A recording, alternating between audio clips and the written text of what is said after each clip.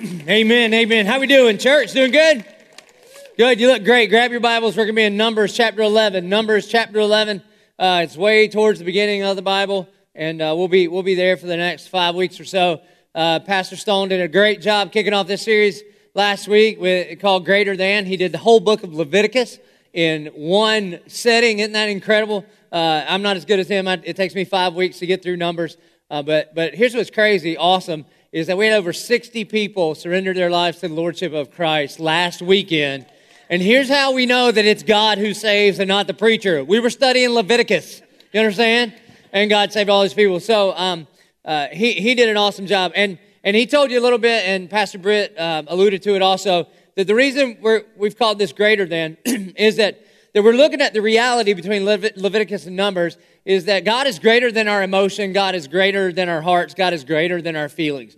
And maybe you've heard the rumor that I don't care about your feelings. It is true. I don't care about your feelings. Now, that doesn't mean that I don't care that you have feelings. I know that you have feelings. I have some feelings too. And I would rather you be happy. Happy is better than sad. That's not a Bible verse. It's just true. All right? I hope you have good feelings. But feelings make a terrible God. They make a terrible God. Now, God has given you the gift of feelings and emotions so that you can navigate all the kind of things you have to deal with in life. But feelings make a terrible God. And that's what I mean when I don't care about your feelings. I want Jesus to be Lord of your life, not your emotions, because they're going to change every time the sun goes up and down. If you don't believe me, then look at the Bible. Jeremiah 17:9 says this, the heart is deceitful. Now, you think that's talking about like your roommate's heart. It's talking about your heart too. That your heart is deceitful above all things and desperately sick. Who can understand it? So you don't want a sick Savior, right? And so you don't want to follow after your heart. In fact, how many of you have ever gotten that advice from a friend? Just follow your heart. All right, they meant well, and it's the worst advice you could ever get. Some well-meaning parents, especially moms, tell their teenagers, just follow your heart. Oh, good Lord, don't tell a teenager to follow their heart. You know what? Here's what Jesus says about our heart in Matthew 15:19. For out of the heart comes evil thoughts, murder, adultery, sexual immorality, theft, false witness, and slander. So you don't want to follow that. And you remember in our Give Love a Try series in 1 John 3:20, it says this about our heart. For whenever our heart condemns us, in other words, whenever our emotions betray us or try to rule us, that God is greater than our heart and He knows everything. So again, emotions are fine. They just make a terrible God.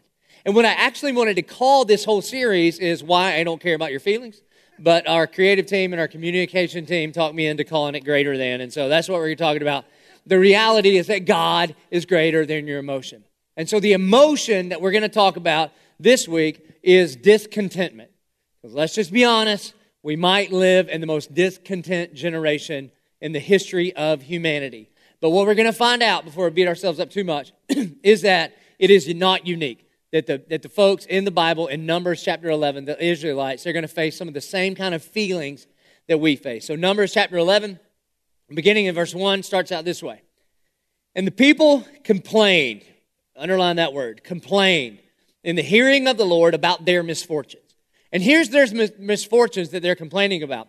Maybe you know that Numbers is like the sequel to Exodus. And so if you back all the way back up to Exodus, that God's chosen people were a slave nation in Egypt. They cry out to God, God, please free us, save us from the oppression of the Egyptian leaders. God hears their prayer. He sends Moses on a rescue mission. Moses comes in and talks to the Pharaoh, let my people go. You've seen the movie. He goes to the Red Sea parts. God frees the people, brings them into the wilderness, but at least they're free. Then they cry out to God, God, we're hungry, we don't have anything to eat, we did not pack or plan well. And so God brings manna. And so every morning they wake up and there's like cornflakes on the ground and they scoop up the manna or the cornflake kind of deal and they eat it every morning. And so after a few years, they're kind of getting tired of it, they're discontent, they're getting over it, and they complain in the hearing of the Lord about their misfortunes. And when the Lord heard it, His anger was kindled, and the fire of the Lord burned among them and consumed some of the outlying parts of the camp. Now, this doesn't mean like the tents and stuff. This means the people. Like you would be in the camp, like, why'd Ted catch on fire? Because he was complaining about the manna, and he catch on fire. Now, we're in the new covenant. It doesn't work that way anymore, much to my chagrin. Okay, so verse 2. And the people cried out to Moses, and Moses prayed to the Lord, and the fire died down. And so the name of that place was called Taberah, because the fire of the Lord burned among them. Now, the rabble that was among them had a strong craving. Underline that, strong craving. Because here's what's the reality about people that lived a long time ago and people that live today, is that left alone, we are all just a bundle of appetites that can never be fully and finally satisfied. That we are. We're a big bundle of appetites that can never be fully and finally satisfied. Don't believe me? See Thanksgiving. You tried to fill your appetite until it was done. You almost exploded. You didn't. And then you got hungry again. Never fully and finally satisfied. Now, appetites are not a bad thing. Appetites are a gift from God, twisted by the enemy. A gift from God, twisted by the enemy. And so, essentially, what's going on here is that these folks are complaining about something that used to be a prayer request. They cried out to God, God, save us, make us free, and He does. And then they say, God, give us food, and He does. And over a short period of time, now their prayer request has become a complaint. And so, part of the reason I wanted to talk about this today is because we might be the most discontent generation in the history of generations. I mean, are we not just spoiled? It's just true. And I'm not talking about just everybody under a certain age. I'm talking about everybody that breathes oxygen now. That we have more than anybody else has ever had, and yet we want more than anybody else has ever wanted. And most people are really discontent. And here's the thing, and complain about stuff. And the reality is, part of the reason that we feel discontent, can I tell you one of the biggies? It's Instagram or Facebook or Twitter. And if some of you are like, well, I don't do social media. Okay, it's that glass thing in your house where you can look out and see other people. Because what we do is we tend to compare ourselves to other people. And we always compare what we know about ourselves to what we don't know about them. And typically, and especially like if you're kind of an Instagram, social media kind of person, which I'm not anti that. Follow me on all that stuff, all right? I look awesome on Instagram, I promise. And the reality is, though, you compare your B-roll to their highlight reel. It's just true. Because I'm telling you, follow me on Instagram. You look at my family on Instagram, we look amazing. Amazing. It's just true. I mean, the last couple of weeks, the reason I wasn't here is because my family was at Hilton Head on kind of a vacation. You don't even know what a vacation is. It's when preachers go to work at cool places that feel like vacation, and that's what it is. So I was speaking at a youth camp in Hilton Head, and it was oceanfront, and so I took my family, and we stayed in this little condo, and so every evening I would speak to high school kids, and a bunch of them got saved, and it was awesome, but one of those germ bags gave me a cold, and that's why I'm going to be hacking it up the whole time. But anyway, all day, every day, when I wasn't speaking at the camp, we would go out to the beach. And the reality is, have you ever seen happy parents at the beach? No. Because on your journey to the beach, you almost get divorced and shake a kid to death. It's just true, all right?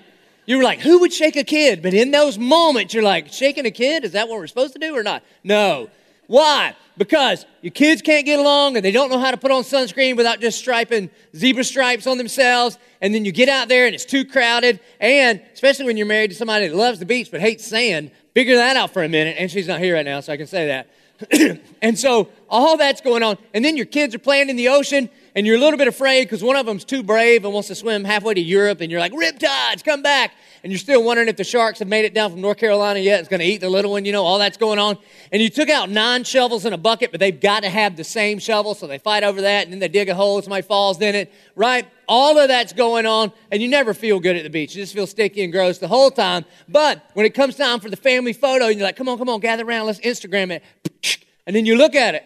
And you're like, well, I can't use that because my fat rolled over on that one. So let's come back. We got to get a different angle. My arms are fine, but I got this fat going on here. So, right? Has anybody ever Instagrammed a selfie and went unfiltered post? No. And so what begins to happen is you are comparing your real life to a fake family. And it's like my Instagram family, it's based on a true story. There are 4 Martins that all live together, all right? I promise you can come see us. But it's too good there. And so a lot of times we compare ourselves to people and we begin to complain. We begin to complain about our circumstances and we're comparing it to other people's highlight reel. Or another reason we're discontent, some of us actually believe that we just deserve better. We think, you know what, I've worked hard, I've earned this, I deserve better. Really? You really think that? You really think you deserve to be born in this country and have the opportunities that you've been given? You think you deserve those kinds of things? And nobody would say that, but honestly, they're like, yeah, and then nobody would say this, but this is what's really going on. We actually start believing that if we were God, we would do a better job with our lives. We're frustrated. We're like, God, I'm telling you, have you not been paying attention to my prayer request? I made it easy. I wrote it down for you. If you would just say yes to everything that I am asking you for, then my life would be right. If I had your job, I could do a better job with me than you're doing with me. And all that, all that just leads to this. We're just spoiled. I mean, we are just downright spoiled group of people. That we cannot imagine a world where we don't get what we want. You don't believe me? If you go to the book of James, chapter 4, verse 1. Now check this out. You want to talk about comparison? James was the brother of Jesus. So how about that comparison trap? So when James' mom said, James, what would Jesus do? She wasn't talking about a bracelet. She was talking about his brother. You understand? Why can't you be more like Jesus? That's what he had to grow up with. And here's what he says. In James 4:1, James asked this question. He says, what causes quarrels and fights among you? In other words, what are you complaining about? Why are you discontent? Why do you quarrel? Why do you fight? Now, if I were to ask you that question and you were to be honest and I were to give you the microphone, your answer would probably go something like this. Your answer would be like, well, let me tell you, it's because my wife, it's because my boss, it's because my job, it's because of the weather, it's because my kid. It's some sort of outer circumstance that has affected me in a negative way. Therefore, I complain, I argue, I fight, I quarrel. But James answers his own question, which honestly is pretty rare in the Bible. And here's what he says. So what causes fights and quarrels among you? Is it not that your passions are at war within you? You desire and do not have. The way the NIV translates it is this. It says you want something and you don't get it. Fundamentally, that's why we complain. That's why we argue. That's why we're discontent. Because we want something and we don't get it. Like a bunch of spoiled kids. And God gets very, very angry to the point where he lights some brothers on fire here. And here's why I think. Because his people, that God's children, were more interested in the provision of God than in the presence of God. They were more interested in the hand of God than in the face of God. That when they were in Egypt, they were far from the presence of God, and then he rescues them, and by his strong and mighty hand, he brings them to a land where they get to dwell in the very presence of God, and they're like, God, that's not enough. This free food that you make for us every day, you know what, we really like Frosted Flakes and not just corn flakes, all right? And they begin to grumble, and they begin to complain. And so, verse 4, now the rabble that was among them had a strong craving, just like us. And the people of Israel also wept again and said, oh, that we had meat to eat. We remember the fish we ate in Egypt that cost nothing. Why did the fish cost nothing in Egypt? Because they were slaves. They didn't have anything to buy fish with. The cucumbers, the melons, the leeks, the onions, and the garlic. But now our strength has dried up, and there is nothing at all but this manna to look at. Do you get this? What at one time was a prayer request that God answered has now become a complaint. And let me just warn you, okay? I'm 41, so I'm in the over 40 crowd. Let me tell you how old people like to complain. We like to remember yesterday as if they were the good old days. Look, they weren't any better than today. The ice cream was not sweeter. The rainbows were not brighter. You did not walk to school uphill in both ways. You're a liar, all right? That's just true. Don't believe me? I don't blame you. But look what Ecclesiastes 7:10 says this. Say not, why were the former days better than these? For it is not from wisdom that you ask this. In other words, if you were going to complain about your circumstances, you're always going to be complaining. And so what the Israelites did, I mean, just imagine this. That they cried out to God in the book of Exodus, God, please save us. And he does, and he delivers them from bondage. And then when they get to the wilderness, they cry out, God, please give us something to eat and something to drink. And he does. And in just a little while, the very things that they were praying about, they're now complaining about. Can you believe the audacity of a group of people that would actually complain about something that God had given them due to their prayer requests? You ever do that? You know who does that? The person sitting in your seat. Yeah, me too. I mean, it's crazy, isn't it? Like, you ever complain about your job? You ever complain about your job? Tomorrow you got to go to work, right? You ever complain about it? I got to go to work. Do you realize that when we get the prayer cards in, do you know how many of them are just filled with, God, please give me a job? That there are so many people in our church that would love to have your job. And in fact, I'll bet when you applied for your job, you were begging God, God, please let them pick me. And when he said, okay, I hear your prayer and I answer it, and God gave you the job you had. And then now, 6 months later, a year later, 10 years later, and now you're complaining about that thing you asked God to give you. Or we can go real serious. You ever complain about your kids?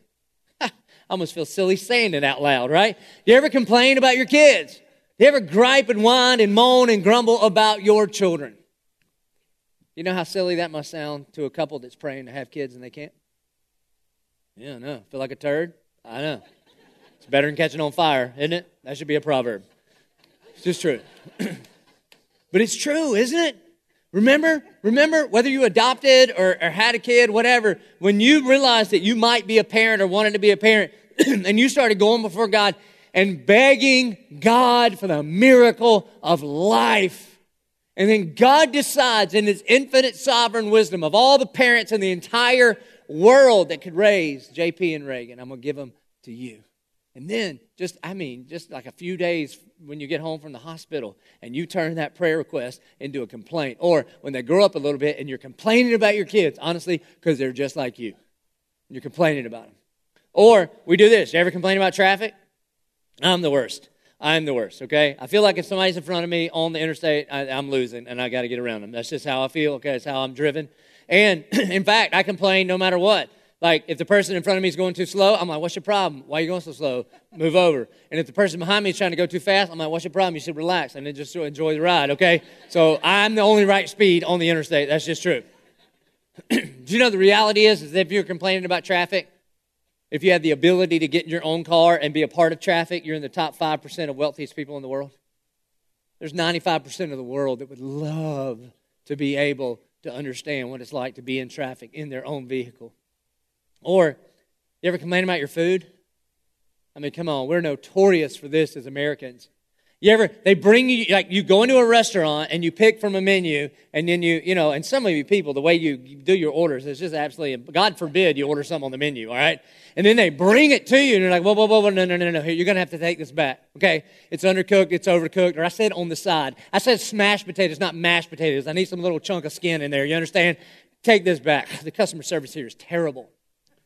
Do you realize that people all over the world starve to death?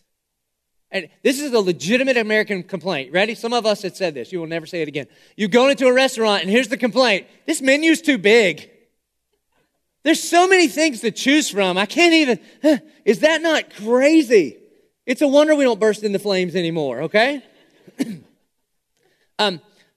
I'm not encouraging you to listen to this man, but he's smart and he's funny and he says a lot of bad words. Don't listen to him, but he's hilarious. Louis C.K. talks about, he says we're the most spoiled generation ever. Says, we've got more gizmos and gadgets and it's wasted on a bunch of people. And one of the things he said that I just love is this. He says, listen, everything is amazing and nobody's happy. Everything is amazing and nobody's happy. Everybody's still complaining. And seriously, everything's amazing. Like your phone. How many of us have complained about our phone lately? Like, man, my Wi-Fi is slow. My phone is so slow. Give it a second. It's going to space. It's going to space to get a map so you can go wherever you're going to go. And then it's going to talk to you in whatever accent you want. I suggest British, okay? I just do. She sounds smarter. Isn't that the truth? Because, look, I'm 41. If you're my age, then you know. People didn't used to have their phone. There was just the phone. It was in the kitchen. There was just the phone.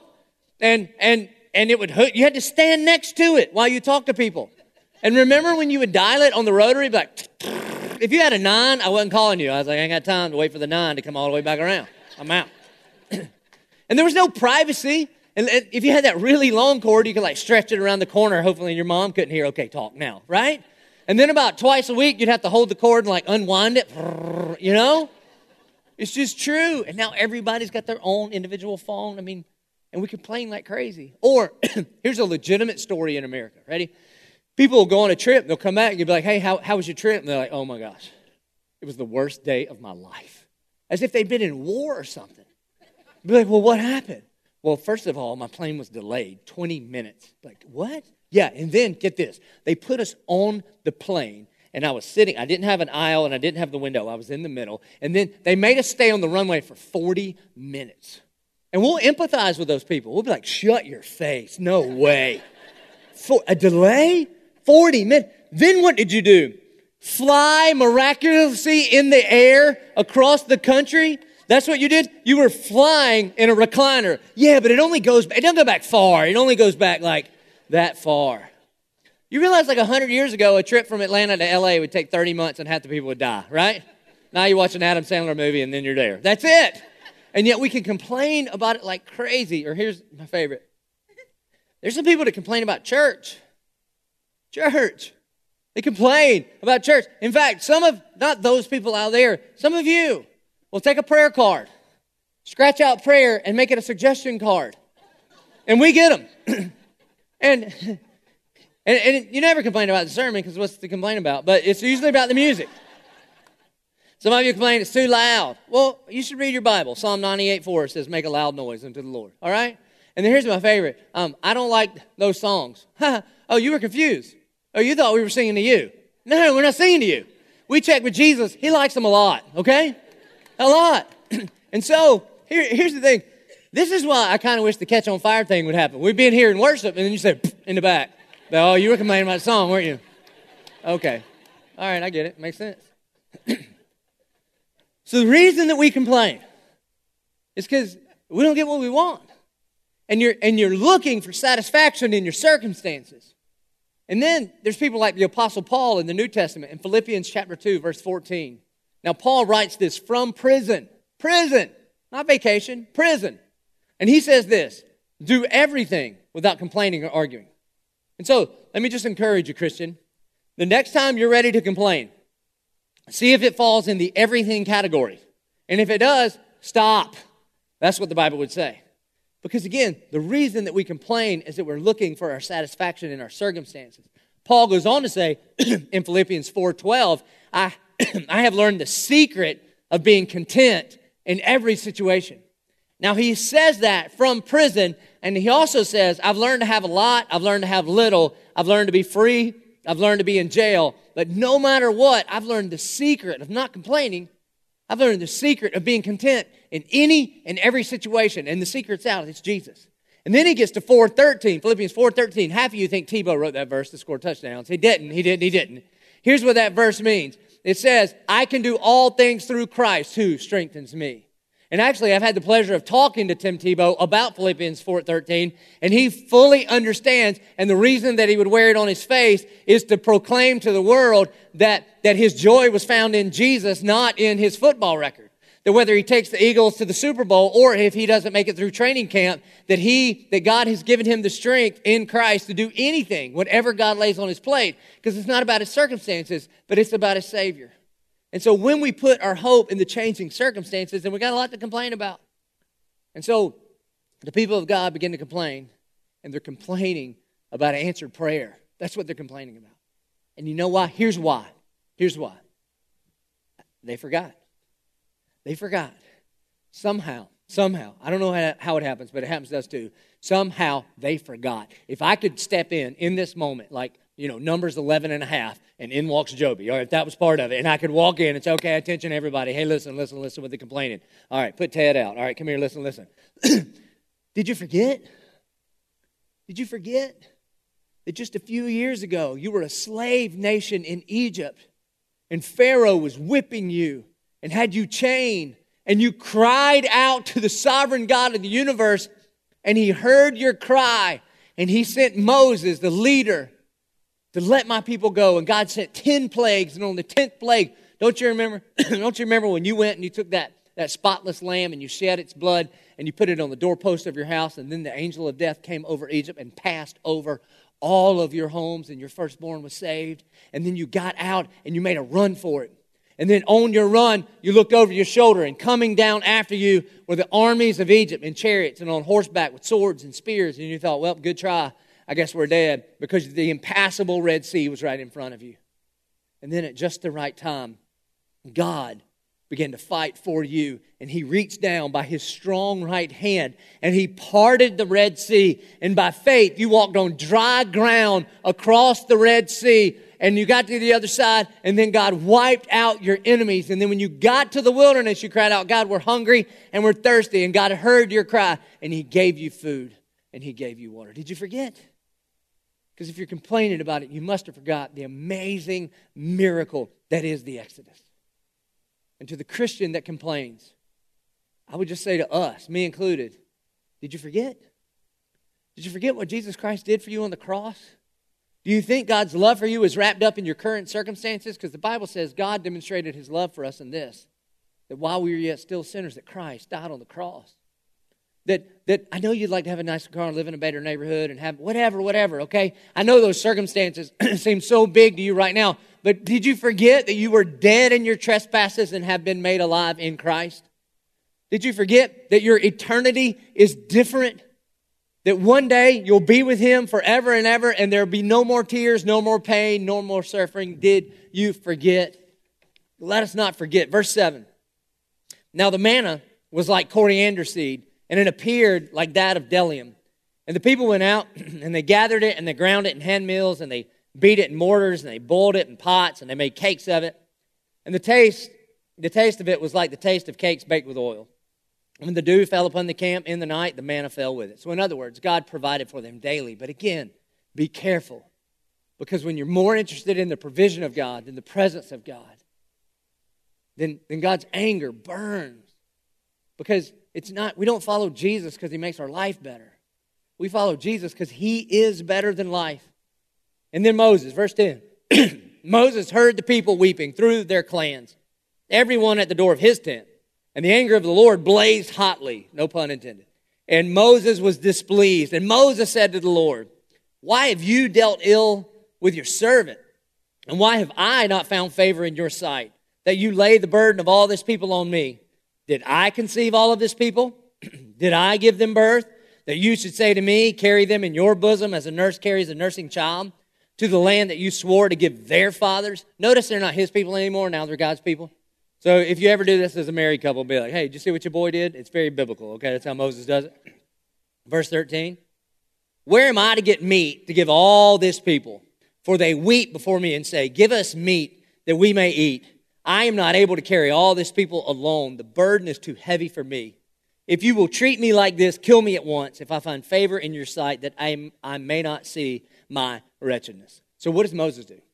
Now, on first glance, it looked at me like Moses begins to complain about the complaining people. Then Moses starts complaining to God about the people complaining to him. But if you'll read on through, what you'll see here is that God actually hears Moses, and so he's catching the complaining people on fire, but he actually hears Moses and answers what he's talking about. Why? What's the difference here? Does Moses just have special standing before God? I don't think so. Here's what I think. If you go back to 11:1, it says the people complained in the hearing of the Lord. But Moses cried out to God. So there's a difference between complaining and faithlessness and kind of running your mouth to people that can't do anything about it without any expectation that anything's going to change, versus taking legitimate burdens and bringing them to God and crying out to God in faith. Do you see the difference here? And I think the fundamental problem is in verse 14. Moses says this, I'm not able to carry all this people alone. The burden is too heavy for me. And I'm kind of reading between the lines here, but I think, and you'll see it in verse 16 and following, I think God essentially leans back into Moses and says, who told you were supposed to do this alone? Moses, there's your problem. I never told you to do this alone. You see, nowhere in the book of Numbers, in the book of Exodus and Leviticus and any of this, even though God calls Moses to be his point leader, never, ever, ever was he commanded to do this by himself. In fact, wherever Moses was weak, God would surround him with the right kind of team to make up for his weaknesses so he could accomplish everything God had called him to accomplish. The reason a bunch of you are so burdened, honestly, who told you were supposed to do this alone? You see, God saved us to be in a family, a body. That's why this is a movement for all people. This is a big dysfunctional family called the Church of 1122. Who told you were supposed to do this alone? And so here's God's answer to him. Verse 16, he says this. And then the Lord said to Moses, gather for me 70 men of the elders of Israel, whom you know to be the elders of the people and officers over them, and bring them to the tent of meeting, and let them take their stand there with you, and I will come down and talk with you there. And I will make some of the spirit that is on you and put it on them, and they shall bear the burden of the people with you, so that you may not bear it yourself. And so if you read to the very end of the chapter, God just provides quail for them. All right, it's like the best quail hunt ever. They just show up, they wake up and come out of their tent, and all these quail just show up dead, and they eat them. But the point that God, I think, is establishing here is, who told you you're supposed to do this on your own? You're not. What you're supposed to do is get some of your brothers and bring them to the tent of meeting, and I'm going to take some of the spirit that I put on you, and I'm going to put it on them too. Can I tell you why this is good news as a Christian? Because the tent of meeting, the curtain that separated the presence of God from the people of God, when Jesus said, it is finished, an earthquake cracks through Jerusalem, and it tears that that curtain from the top to the bottom, and you and I, by the blood of Jesus, have access to the Spirit of God. So just because I'm on staff and I'm the point leader of our church, it's not like I've got the Spirit of God and I just divvy it out to people in my office. But every single one of us that have surrendered our life to the Lordship of Jesus Christ, we all have the Spirit of God. That's what the Bible means when it says that your body is a temple. That means that God's new permanent address on earth is in you if you are in Christ. And here's what that means, folks. That you need some brothers and sisters around you because you were not intended to bear these burdens alone. Can I just tell you, it's why we have a Connect Center? Can I tell you one of the frustrations I have as a lead pastor here? There really are very few, but one of them is this. It's that some of you choose week after week after week to not be connected, not be connected, not be connected. You treat 1122 like it's an event you attend instead of something to belong to. And if you're just checking it out, that's fine. Take as long as you need to check it out. But what we see is people choose to not be connected, and then something happens in their life where they have a need, and then they complain, hey, I'm not connected. Get connected. It's called the Connect Center. We did that for slow people like me that could just figure out, where do you get connected? There's the center of the connection place right back there, okay? And it's so, because here's what you need. You need Christian friends before you need Christian friends, right? You're establishing that before it becomes this huge burden. And you think, gosh, I can't handle this on my own. God never steps into Moses and says, you know what, man, just try harder and be a better leader, and you got this, dog. No, you ain't got this, dog. That you are supposed to bear one another's burdens. That's what Galatians 6:2 says. And thus fulfill the law of Christ. So he goes on to say this. Here's the point. Complaining is rooted in putting our hope in ever-changing circumstances. Contentment is found in putting your hope in the never-changing Christ. That complaining is always rooted in when we put our hope, when we look for satisfaction in our ever-changing circumstances, because there's always going to be something to complain about, because there's always going to be something that you don't want, or that you want but you're not getting. But true contentment is found when we put our hope in the never-changing Jesus. Now, there are some things that we should just stop complaining about. There's some things that you whine about and you complain about and you moan about, and you should just stop, okay? You should just shut up. Like, if your menu's too big, just shut up. If your food didn't come out the right way, just shut up. If your iPhone charger won't reach from the wall to your bedside table, just shut up. God bless your life. Do you know how good your life is? Those are first world problems. The Spirit would say, shut up, okay? Enjoy your life. But then there are some legitimate burdens. I mean, like some legit stuff, some family stuff, some health stuff. There's some stuff that needs to be spoken of. I mean, like this burden, this burden that Moses has here, God never comes in and says, shut up, Moses. Quit crying about that. No. He says, here's the thing. You should bear one another's burdens. So I think there's three basic ways to deal with burdens in our life. Because here's the truth, is that Jesus never promises a pain-free life. Never. In fact, he promises a painful life. He says that don't be surprised when you face troubles of many kinds. So when you face these troubles, what are you supposed to do about it? Well, I think there's three options that we have. One is you can complain about it. You can complain about it. And when we do that, here's the problem. Is when we complain, there's a lot of problems. One is that we treat the complaint like it's the biggest thing in our life. We typically take it to people not to help us, but they'll empathize with us and make us feel sorry for ourselves, right? Because that's what we want. And when we do it, we make that complaint bigger and bigger and bigger and bigger. And we treat God as if he's smaller and smaller and smaller and smaller, like he can't do anything about it. And I'm telling you, his presence is more important than his provision. And so what some of us do, though, in an effort to not complain, like, I don't want to complain about this, I don't want to burden anybody else, I don't want to bother anybody, so we'll overcorrect and we'll conceal it. And we'll say, no, it's not, it's fine, I'll conceal it. You don't let people in, they don't know what's going on in your life, and it leads to a life of isolation. And let me just promise you this, the fake you's doing just fine. If you want to fake it, well, carry on, okay, you look great. The problem with that is that nothing good grows in the dark. Only gross thing grows in the dark. You've never turned over a log and thought, I'll eat that. No. When you begin to shine light into your burdens, that's when things begin to change. That's why here at the Church of 1122, it's okay to not be okay. We get it. You've got issues. Me too. You know how I know? The cross of Jesus Christ. Do you not realize that when you conceal all of your burdens, what you're denying is the gospel? Because you're saying, I got this. The cross says, you don't got this. You don't need a life coach. You need a Savior. It's why Jesus Christ died on the cross. And some of you lie more here than anywhere else.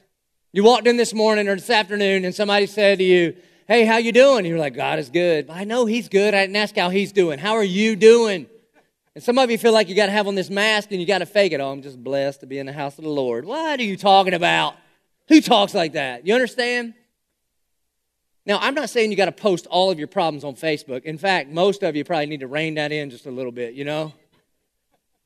But there needs to be somebody that you can be real with. So when we have burdens, we're not to complain and we're not to conceal. We're supposed to confess it. We're supposed to confess it, first of all, to God. We cry out to God, Lord, I need your help. He knows. And then we're also to confess it to one another. Again, Galatians 6:2 says, bear one another's burdens. How in the world can we bear one another's burdens if we don't know one another's burdens? That's just true. And so, we'll go back to the book of James because he deals specifically with this. What do you do when you don't have, I'm not talking about illegitimate complaints that you just need to shut up about. You know what those are. But what do you do when you've got legitimate burdens in your life? And so James writes in chapter 5, verse 13, he says this. And he's talking to the church, by the way. His church. And he says, is anyone among you suffering? And here's what's true. Some of you are suffering. And most of the time, suffering is something that happened from the outside in. Something that happened to you. That somebody has done something to you or some circumstances have come against you. And if you're honest, you would say, you know what, I'm suffering. I mean, I'm struggling. Whatever word you would use, you know exactly what I'm talking about. And he says, so here's what you do. Let him pray. Don't complain about it. Don't conceal it. But cry out to God. Take this thing to the one that can do something about your suffering. And then he says, I'm glad he threw this in here. Is anyone cheerful? Because everybody's not supposed to be bummed all the time, right? Some of you woke up today and you weren't like, good God, it's morning. You were like, good morning, God, and you feel great. Well, God bless you. I'm glad you do. I'm having a great day, all right? So is anyone cheerful? Let him sing praise. So at the end of our service, when we sing, you should sing your head off, okay? Because you're just walking in the blessing of God right now. Then his next question is when it gets real. He says, is anyone among you sick? And here's what I know. There's some of you that are sick. I mean, some of you are literally physically sick. Like you went to the doctor, you got the test back, and you got it. I mean, they gave you scary words, cancer, and you're sick. And that's not something to complain about. It's not something to conceal. It's a legitimate burden. Some of you are physically sick. You live in pain all the time. But it doesn't just limit it to physical sickness. Some of you have a sick heart. Some of you have a sick heart. And you feel like you just can't get it right. And the Bible says, I think it's Proverbs 13:12 says, hope deferred makes a heart sick. In other words, some of you had your life all planned out in your mind, right? And then when you look at your current circumstances, it doesn't look like you're planned whatsoever. And you feel hopeless. And hope deferred makes a heart sick. And honestly, I think I'd rather have a sick body than a sick heart. And no matter what you've tried to do to mend your heart, this world just has no medicine for it. And if you're honest, if you're willing to confess it, you're like, man, I got a sick heart. Some of you have a sick soul. The reason you have a sick soul is because your whole life you've said, God, I got this, and you don't got this. And your sin has separated you from God. Some of you are sick emotionally and sick relationally. I mean, you know what I'm talking about. There's some person in your life, and they used to be your very best friend. They maybe even be a family member. And a decade ago, I mean, y'all were tight. Y'all were inseparable. But today, you're so busted up, you can't even be in the same room together. When you hear their name, there's something in you that just, when you hear bad news about them, there's something in you that gets excited, and then you feel guilty for that. Because emotionally, you're sick. Some of you have sick marriages. Sick marriages. And again, you walked in here today, I mean, you fought like crazy in the car on the way to church. And then you got here and you've been faking it the whole way because people don't really know. They don't know what he did. They don't know what she said. And you got a sick marriage. So James says, is anyone among you sick? Now, you can lie about it if you want to. But again, the fake you's doing just fine. Is anyone among you sick? Let him call for the elders of the church and let them pray over him, anointing him with oil in the name of the Lord. And the prayer of faith will save the one who is sick, and the Lord will raise him up. And if he has committed sins, he will be forgiven. Therefore, confess your sins to one another and pray for one another that you may be healed. So the way we're going to end our services, we're going to have a healing service. A healing service. And we got oil right here, okay? And I got this oil. A guy brought it from Jerusalem, and his last name is Israel. So you know it's got to be special, right? It's got to be good. Let me just say, this is oil, okay? It's just oil. It just happens to be from over there. And it's not magical. This isn't a potion. Oil, when you would anoint people with oil in the Bible, it represented the anointing of God. And Jesus Christ, that word Christ means the anointed one. And any person that surrendered their life to the Lordship of Christ has been anointed or given the Spirit of God. And so we're going to do what the Bible says. And if anybody here's sick, we've got some elders here and we've got some staff folks and some others. We're going to invite you to come and to confess what's going on in your life. And we're going to anoint with oil and pray for healing. And again, listen, if you think, man, that's weird. Dude, I get it. I grew up Southern Baptist, okay? The only thing we anointed was we'd anoint our biscuits with gravy. That's all we anointed. We never anointed stuff. But the reality is, man, I'm a Bible guy, and this is what it says. You know what? It goes on to say this.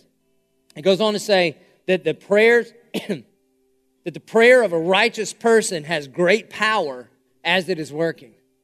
Now, that doesn't mean that I have great power because I'm the preacher. It says that a righteous person, when they pray, it's powerful. And you know who's righteous?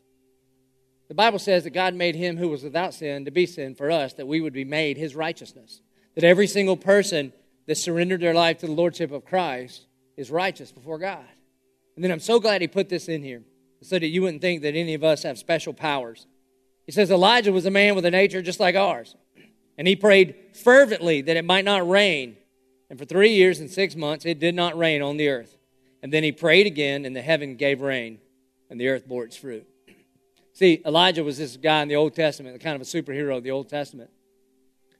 And he prayed. The Bible says he prayed, and he made it stop raining for 3.5 years. And he did all kind of other stuff, too, all kind of stuff. He called down fire from heaven one time to defeat all these prophets of Baal. I mean, this was like a miracle-working guy. And then the Bible says he prayed again, and it made it rain again. And you think, wow, he must be incredible. And then that's why it says that Elijah was a man with a nature just like ours. That's the Bible way of saying he's just a dude, just a regular dude. And it's not the fact that he prayed that made the difference. It was who he was praying to. That's where the power is. That's what the oil represents. It represents the anointing of the Holy Spirit. And we're going to do what the Bible says. Is there anybody in here sick? Physically sick? Emotionally sick? Is your marriage sick? Are you financially sick? Some of you, that's you. Your finances are just jacked. And you haven't even told anybody yet because you're so afraid of what might happen in the next 6 months. The Bible says don't complain, don't conceal, but confess. Confess in faith. And that by his stripes we are healed. There's a difference between curing and healing. Every single one of us that are in Christ are promised healing in him. Sometimes, by God's mighty hand, he cures now. But we, at 11:22, by faith, we're going to go before God. We're going to confess our sins. We're going to confess our burdens. We're going to share with one another so that we can bear one another's burdens. We're going to pray in faith. We're going to anoint. That doesn't mean we're going to dump it on your head. Whoever's praying for you is going to take a little bit of oil and they're going to put a cross on your forehead because it's by His stripes that you are healed. And in faith, we're going to pray for healing because that's what the Word tells us to do. So as I pray, if you are one of our prayer warriors, if you would come down front, and if everybody else would please stand with us and let us pray. Our good and gracious Heavenly Father, Lord, I know that when you inspired James to write that question that will be read in churches for a couple thousand years, is anyone among you sick? God, you knew the answer every single time. And the answer is yes. God, there's some folks in this room right now, and they got sick hearts because their hope has been deferred. God, they've got sick marriages. They've got sick bodies. They've got sick finances. They've got sick emotions. And God, we believe that you can heal. We believe that you still do miracles. We believe that if Jesus was resurrected from the grave, then you can resurrect a relationship, that you can resurrect a marriage, that you can resurrect a body. And so, God, we just claim that the prayer of a righteous person, anybody made right with Christ, that the prayer of a righteous person is powerful because you are powerful. And so, God, I pray that you would move in a mighty, mighty way. God, we claim that you and you alone are our healer and that anything is possible for those who believe. We pray it in Jesus' name. Amen. If you need prayer for healing, would you please come forward?